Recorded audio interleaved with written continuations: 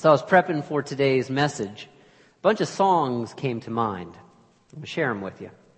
96 Tears by Question Mark and the Mysterians. Mickey by Tony Basil. Come On Eileen by Dexy's Midnight Runners. Grooves in the Heart by Delight. And 99 Luft Balloons by Nina. What do all those songs have in common? One-hit wonders. Bing, bing, bing. The man wears a prize.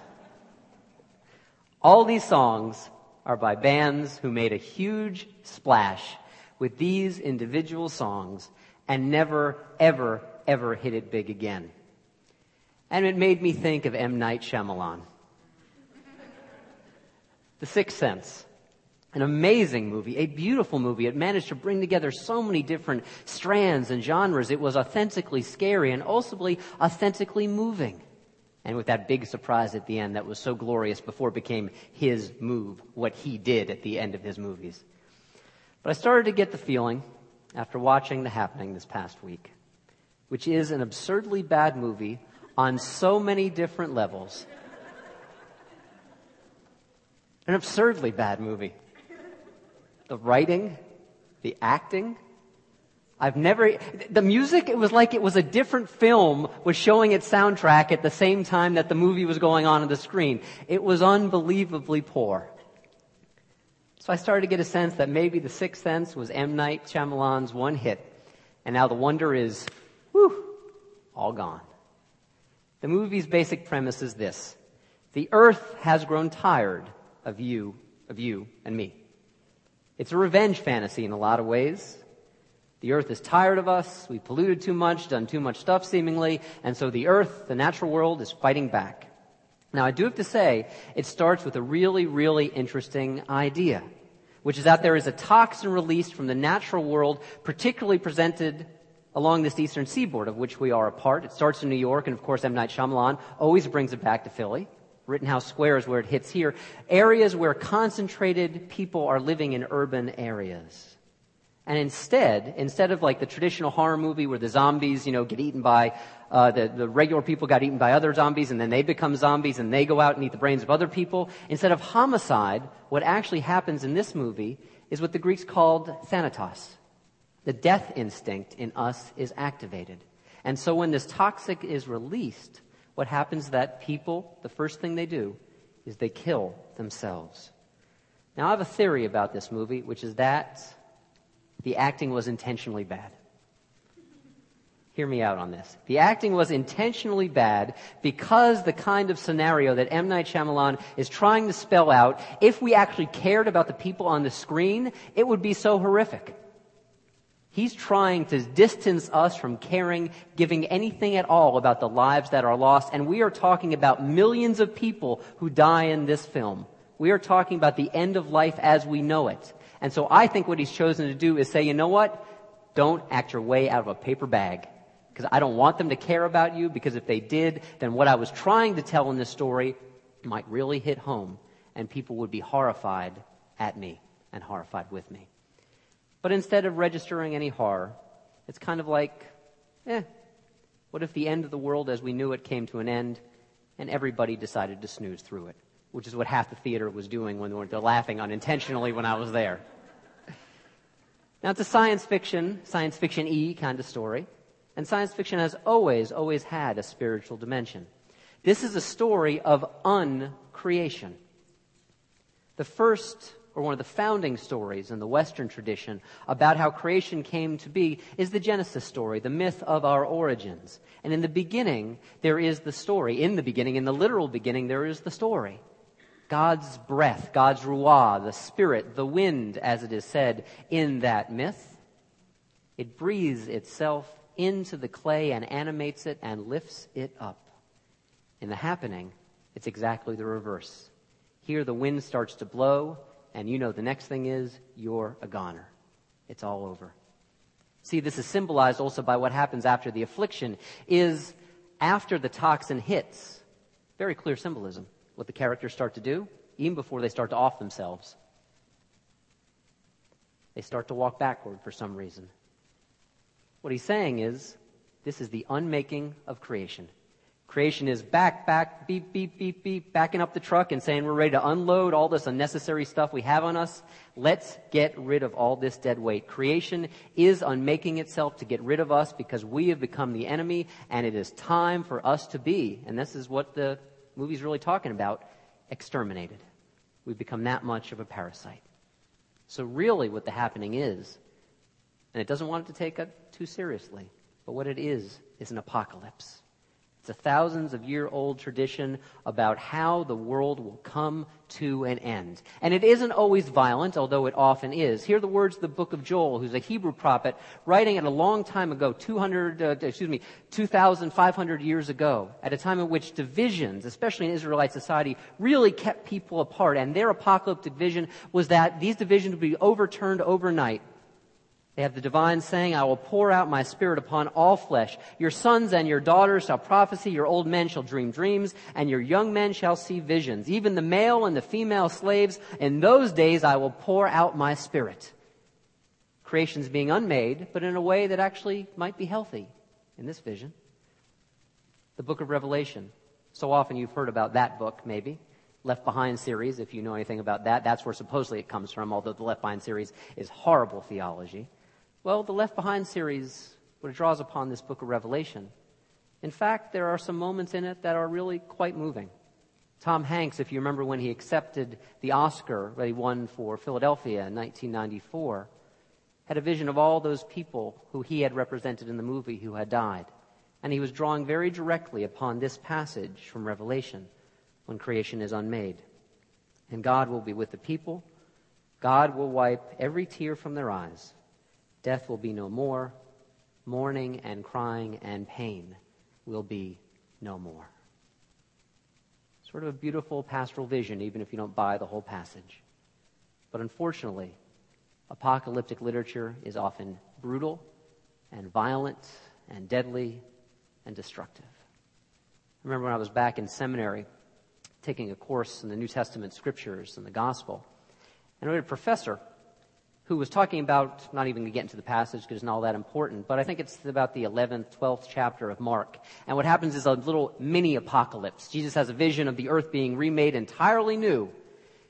And I'll never forget the term that he used to describe it. He said, this is a perfect example of a theology of resentment. A theology of resentment. Now, this fellow was an African-American Bible professor who lived and could remember physically what it was like to grow up in the Jim Crow South. And if anyone was entitled to some resentment, he was. But he found nothing at all positive in this theology of resentment. It's the same spirit that you find in the Left Behind books. How many of you know anything about those books? Raise your hand. Well, basically, it's the idea. And there's like 3 different types. I think this is pre-millennial rapturism. I don't know. I don't know my evangelicalism well enough to actually describe this exactly without the book in front of me. But basically the idea is that those who are completely holy have already been like a pneumatic tube right up to God. The rapture has happened. And the rest of us, especially us as Unitarian Universalists and liberal religion folks, we're left behind. And then we have to figure it out for ourselves to see if we can finally get on the right side of history before the final apocalypse comes. It is very much a theology of resentment. And most, by the way, mainstream Christians absolutely dismiss the poor theology of Left Behind because it is a theology of resentment. It says, you know what? The punishment is coming. Better get on the right side of God, the right side of history, or you are going to get the biggest smackdown that ever was or ever could be. See, the apocalypse has this dreadful kind of hope, a hope that the only way left to save the village is by burning it down to the ground. It says we can't learn until we have been punished so much that we have no other choice but to change. That the only true choice for goodness we can make is under the threat of coercion, the threat of violence imperiling our very, very lives. And I have to say this is one of the hallmarks of addicted religion, of addicted people, of addicted institutions, and of, yes, addicted nations. That we think we are only capable of learning when the smackdown time comes, under the threat of fear or under the threat of violence or punishment. But I got to believe, and I've seen it too often in my life and other people's lives, that fear itself deforms our character rather than shaping and molding our character. It's like Springsteen saying, you end up like a dog that's been beat too much, or you spend up half your life just covering up. You're cowering because the punishment comes, and the punishment comes, and that doesn't make you any better. It makes you very pliable. It makes you very suggestible. It makes you do a lot of things you wouldn't do if you were in your right mind. I think it was Alice Walker, author of Color Purple, who said, and she emerged out of this very kind of apocalyptic Christianity before she grew into a different kind of spirituality. She said of it, the only reason you want to get to heaven is because you've been driven out of your minds with fear.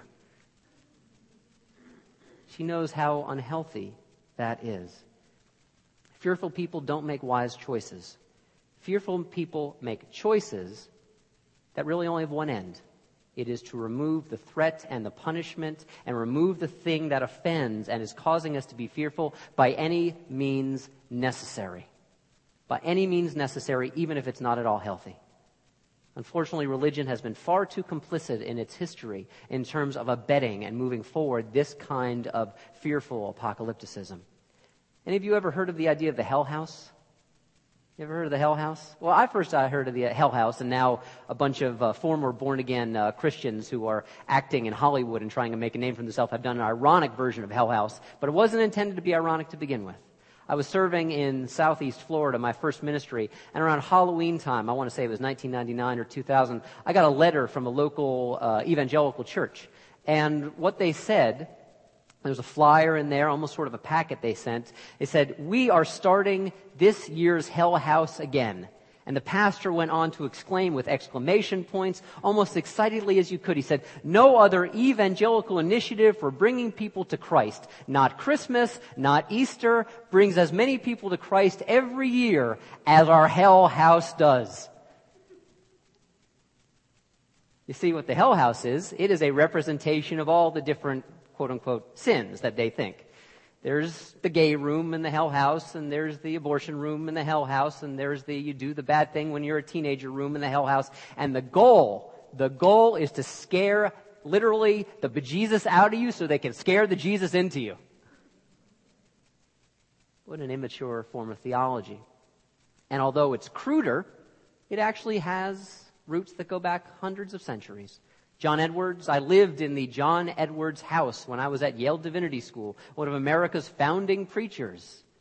His most famous message of the 1700s was, "Sinners in the hands of an angry God."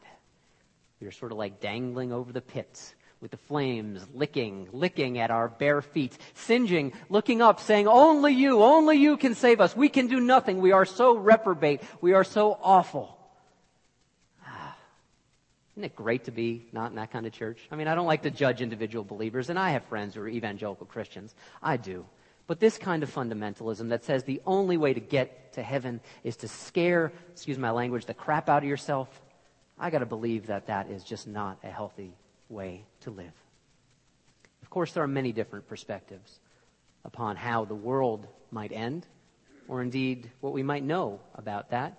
And actually, one of my favorites, and it's really sort of a beautiful non-answer, comes from the song we just heard from Ecclesiastes 3. Right after that turn passage in which everything has a time and a season. It's not just about rushing to the end point. Everything has its time. This is what Ecclesiastes 3:11 says. It's quite humble about our ability to read the tea leaves. It says, God has made everything suitable for its time.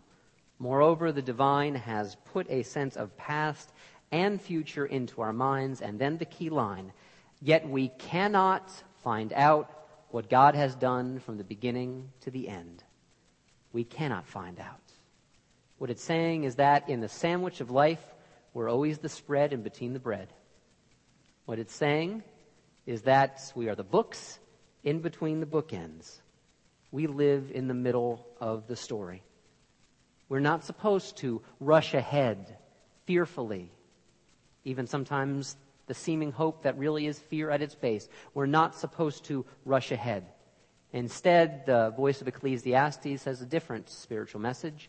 Live creatively, here and now, in whatever season you find yourself in life.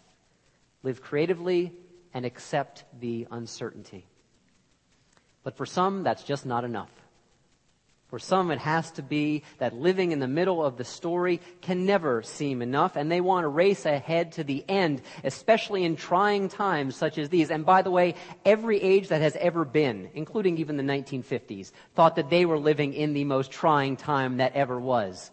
I think if we could do one thing, it would be to cure ourselves of the idea that our age, as many threats as it has, is really all that different from anything that came before it. There are always threats, there are always promises, we always live in the middle of the story, but for some people that's not enough, and they have to be the doomsayers. They have to say, we're going to get on the right side of the doom, either spiritually or socially. And so I was really interested to see this past Sunday a week ago, the Sunday Week in Review in the New York Times.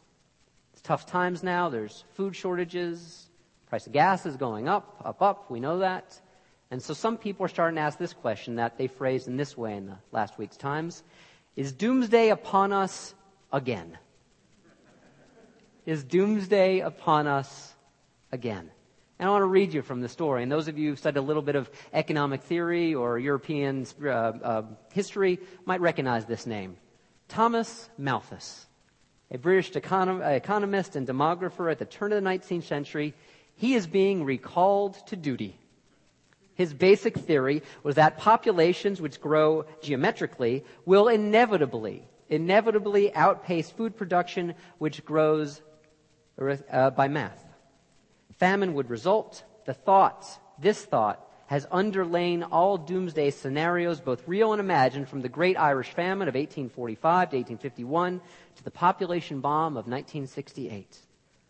But over the last 200 years, first with the Industrial Revolution and the Transportation Revolution and the Green Revolution, the Biotech Revolution, Malthus has been almost entirely discredited.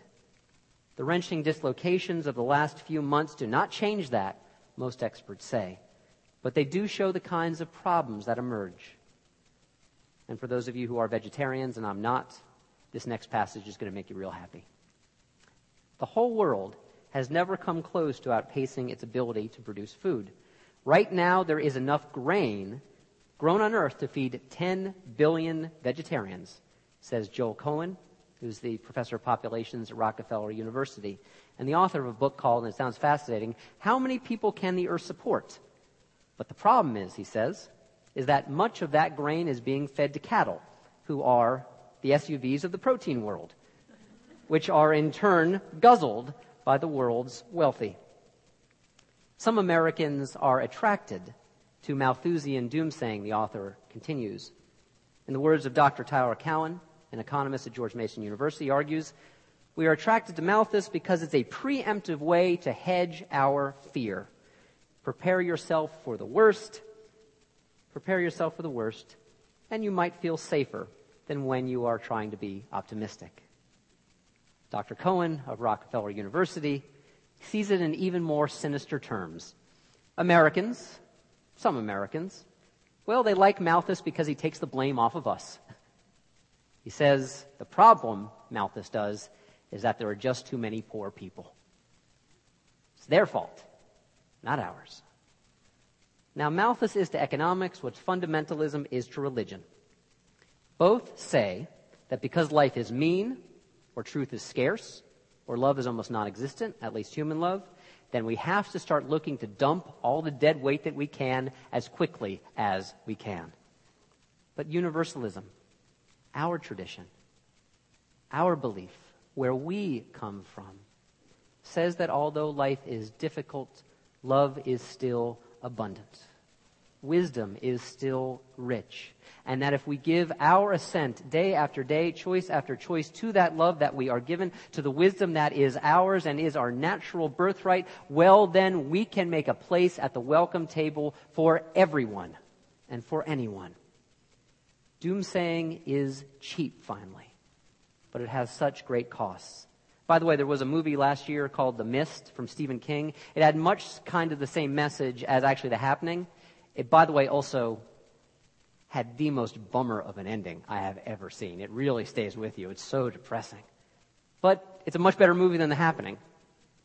And what it says, too, is that doomsaying is cheap, and its costs are great. See, the greatest cost when we engage in this apocalyptic kind of way of looking at the world, we lose ourselves. We lose our imagination. We lose the capacity to remain in compassionate connection with this troubled world. When we maintain this compassionate connection to our own lives, we are able then to live meaningfully in the face of all that we cannot know. Fear, and apocalypse is nothing more than fear writ large, robs this creative capacity, this sustaining imagination from us. I mean, just imagine that I am up here fearful. I am retreating from you. I am holding myself close to myself because I do not want to let you in. Perhaps I will even turn my back to you. Maybe I'll look over here just to make sure you're not gaining on me every once in a while. In this kind of tight, crouched pose, no imagination is possible. No abundance is possible. Because all we can do is just hold on for dear life, and it is a war of attrition anyway, to what we already have. All we can do is meet life from that defensive posture, and our souls shut down. The stance of fear, whether in a body or a spirit, will always take us away from connection with each other.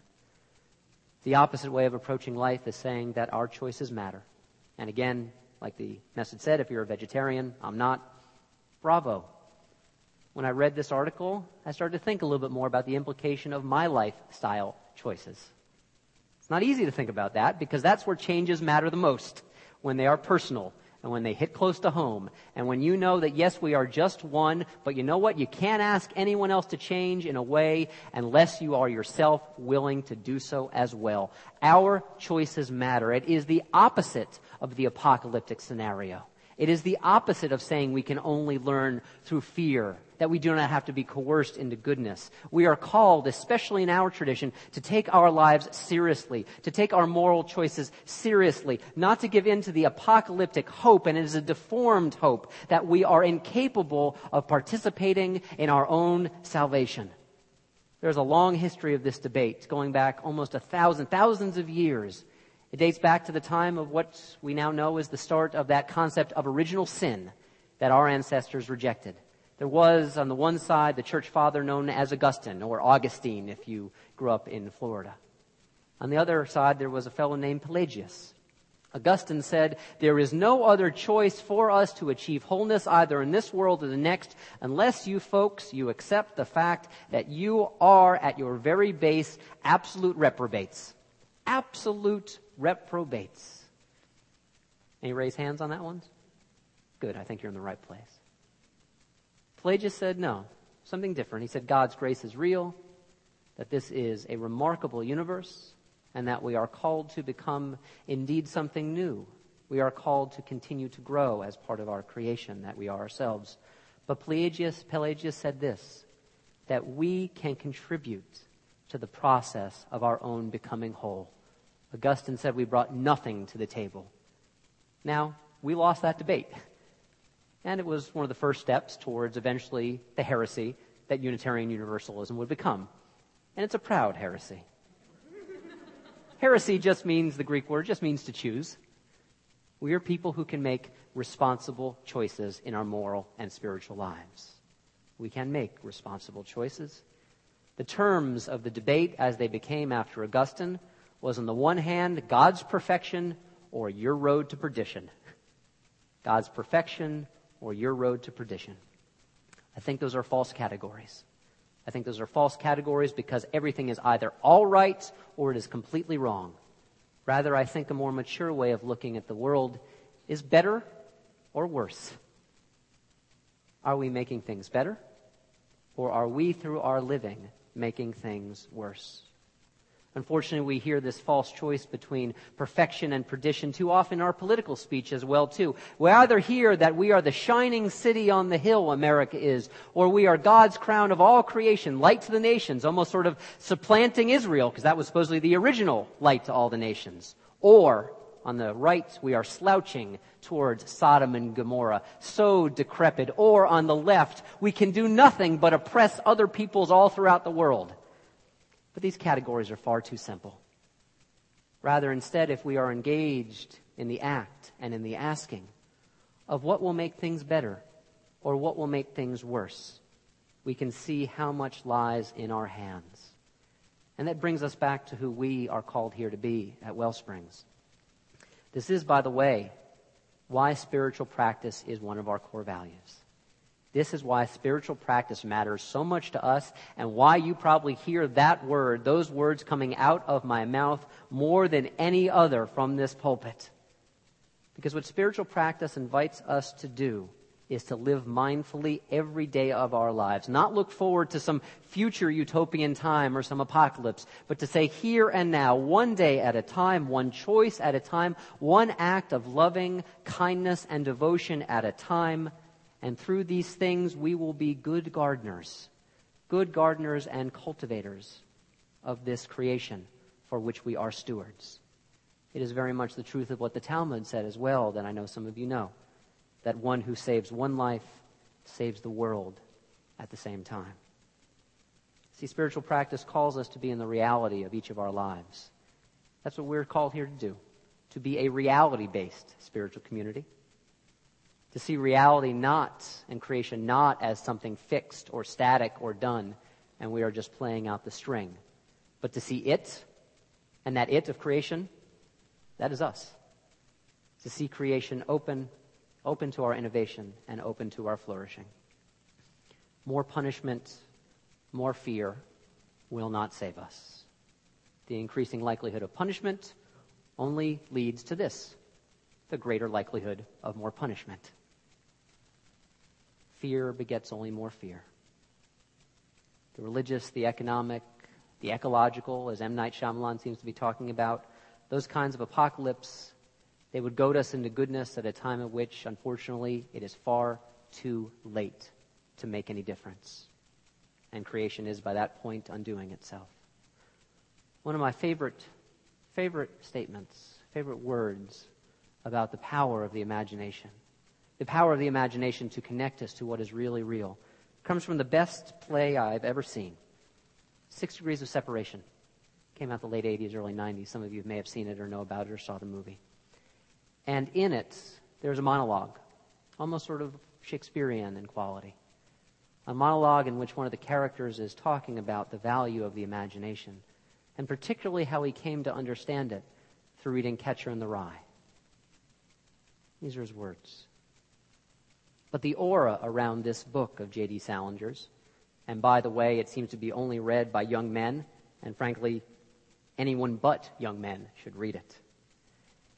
This book of Salinger's, it mirrors like a funhouse mirror and amplifies like a distorted speaker one of the great tragedies of our times, which is the dying and death of the imagination. The imagination has been so debased that imagination, being imaginative, rather than being the very linchpin of our existence, now stands as a synonym for something outside of ourselves, like science fiction or some new use for tangerine slices on raw pork chops. What an imaginative summer recipe. And Star Wars, so imaginative. And Star Trek, so imaginative. And Lord of the Rings, all those dwarves, so imaginative. The imagination has moved out of the realm of being our link, our most personal link with our inner lives and the world outside that world, this world we share. I believe that the imagination is the passport we create to take us to the real world. Jung said that the greatest sin is to be unconscious. The greatest sin is to be unconscious. Our boy Holden says, what scares me most is the other guy's face. It wouldn't be so bad if you could both be blindfolded. Most of the times, the faces we face are not really the other guy's face at all, but our own faces. And it is the worst kind of yellowness to be so scared of yourself you put blindfolds on rather than deal with yourself. To face ourselves. That's the hard thing. The imagination. That is God's gift to make the act of self-examination bearable. To look at ourselves and upon ourselves with love and honesty. This is what authentic spiritual practices help us do. And it is also the basis of all true religion. Whatever the tradition, whatever the denomination, it is the basis very much of our tradition. That we can recognize that every day, each day in our lives that we are given is an ongoing call to sanctify the everyday. Not wait for someday, but to sanctify this day and to sustain the sacred in all of our life. Not to look for some fearful escape hatch masquerading as a fantasy, but to look and to find again and again and again and day after day and day after day and day after day. To find it always, that right at reality's very heart, at the very core of the core of life, there is hope and there is love sufficient for all of us. Amen. And may you live in blessing.